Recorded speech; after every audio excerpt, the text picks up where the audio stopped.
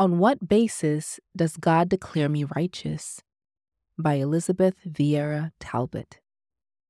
Elizabeth Viera Talbot, Ph.D., is speaker and director of Jesus 101 Biblical Institute, Riverside, California, United States.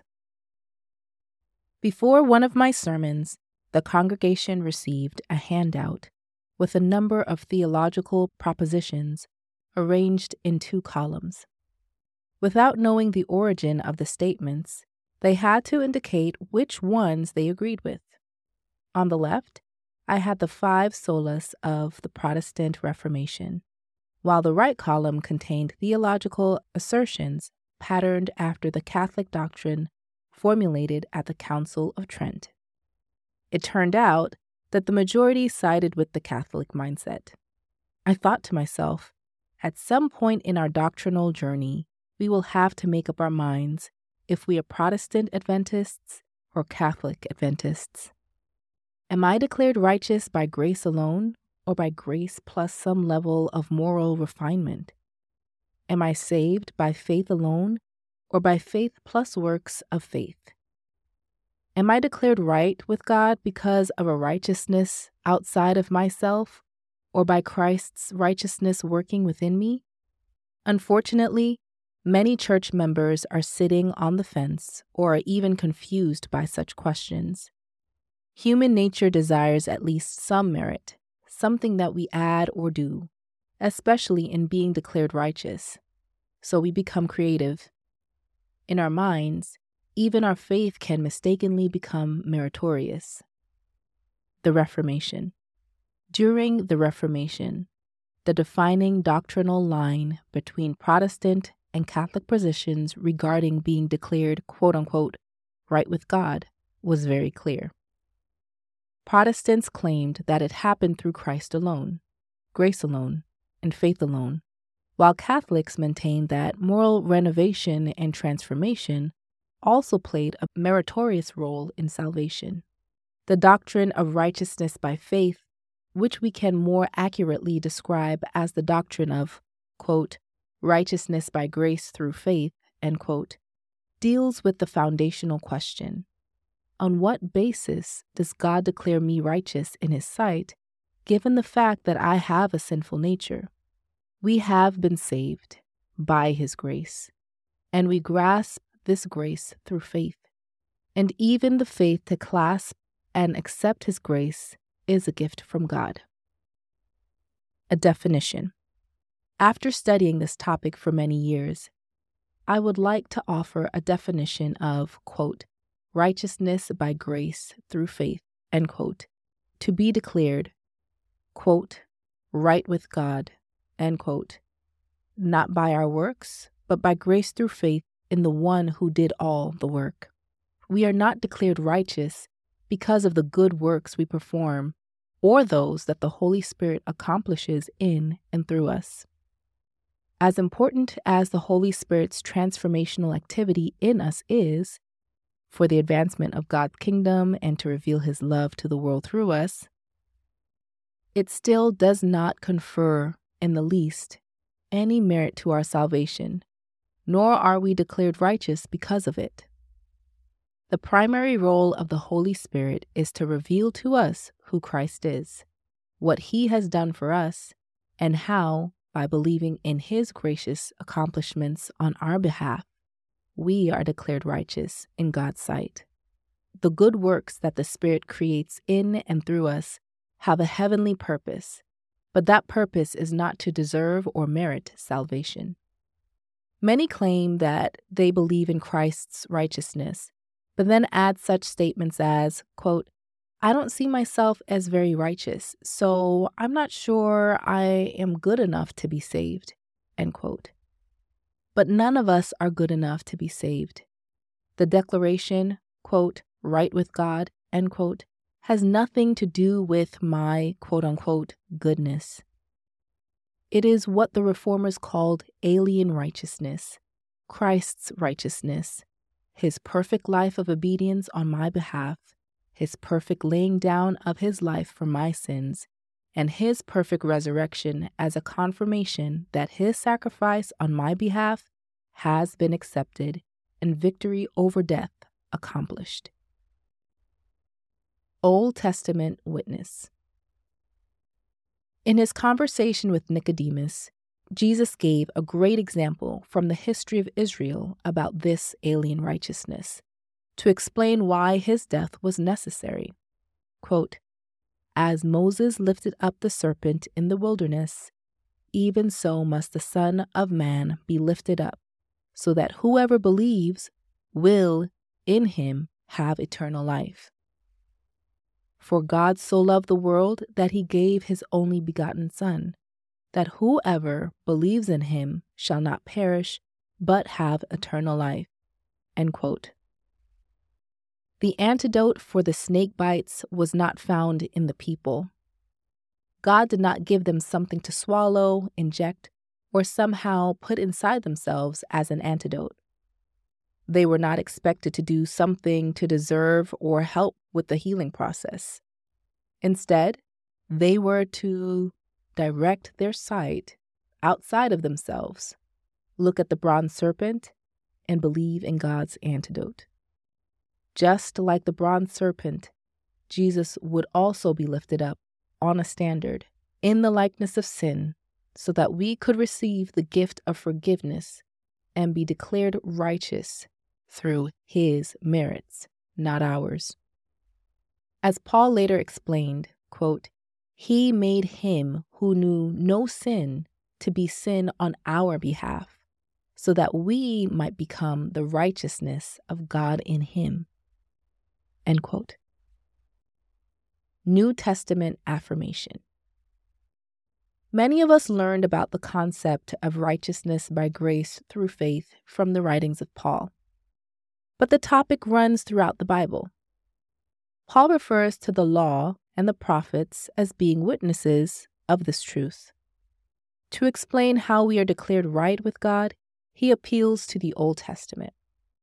Paul mentions such Old Testament characters as Abraham, David, and Adam.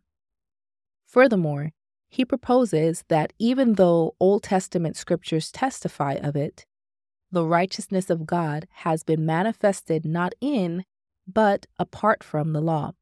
Quote, "But now apart from the law, the righteousness of God has been manifested, being witnessed by the law and the prophets, even the righteousness of God through faith in Jesus Christ, for all who believe. For there is no distinction, for all have sinned and fall short of the glory of God, being justified as a gift by his grace through the redemption which is in Christ Jesus."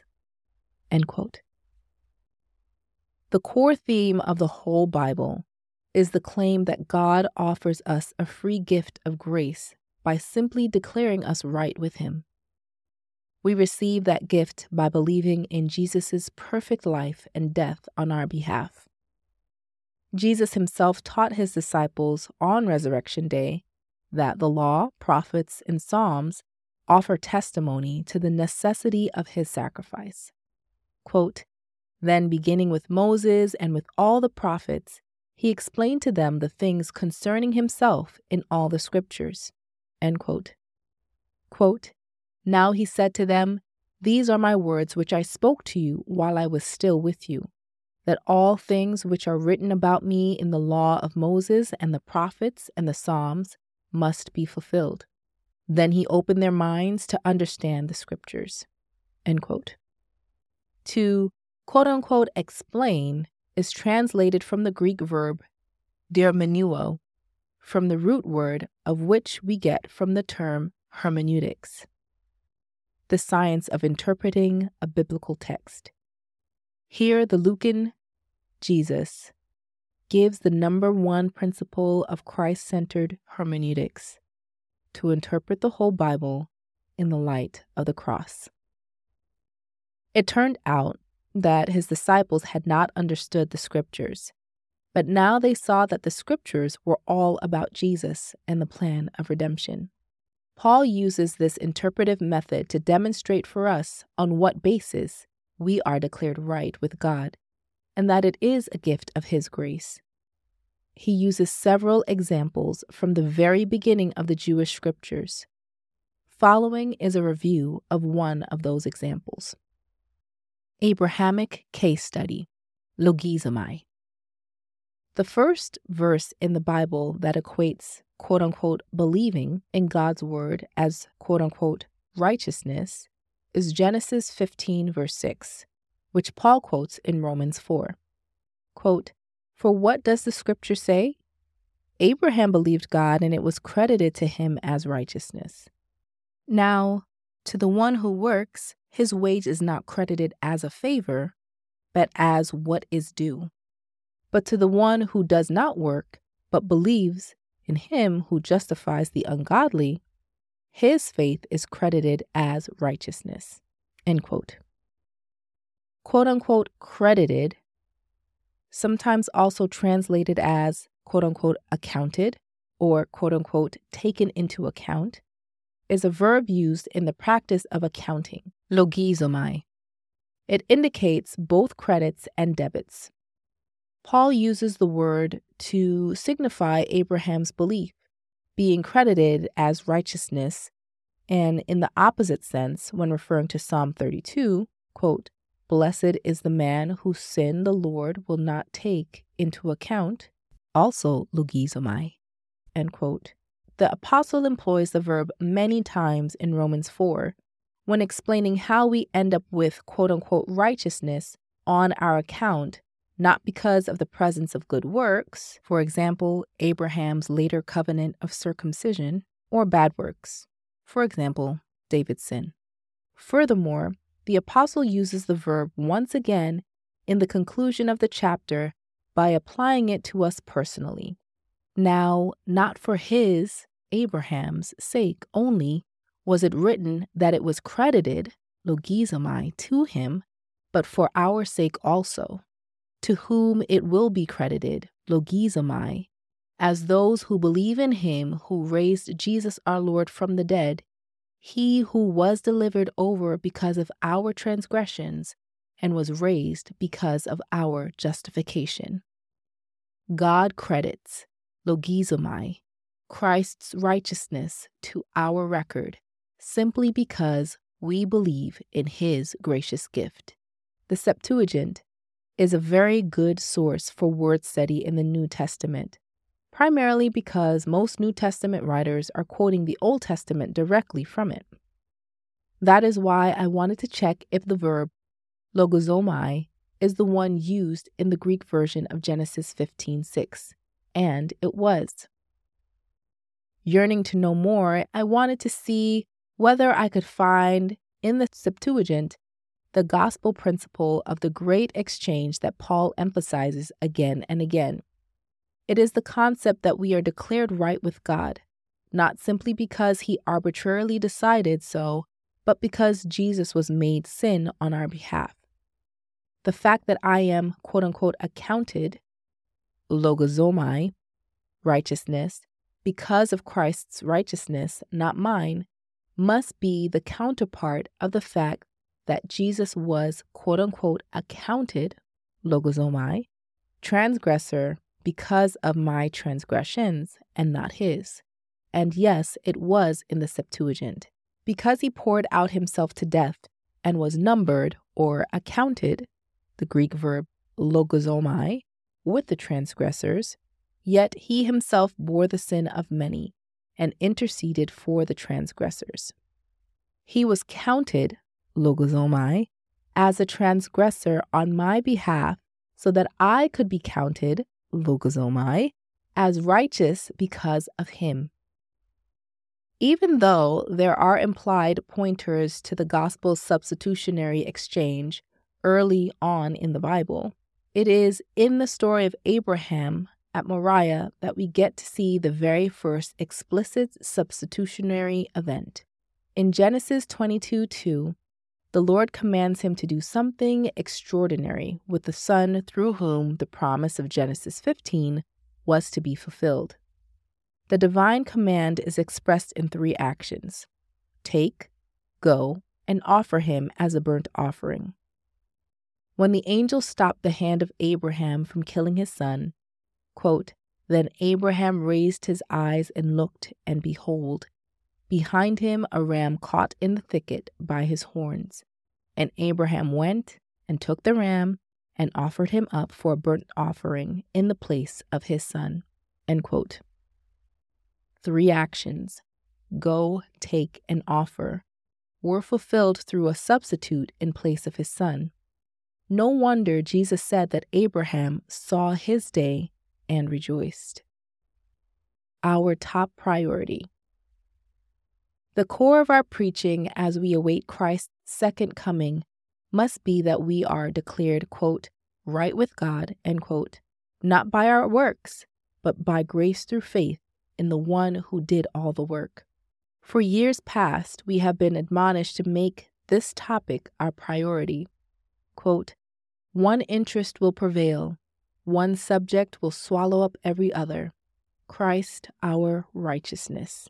End quote. That we are justified or declared right in God's eyes by faith in his sacrifice is the third angel's message, confirmed author Ellen G. White. Quote, "Several have written to me, inquiring if the message of justification by faith is the third angel's message, and I have answered, it is the third angel's message in verity." End quote.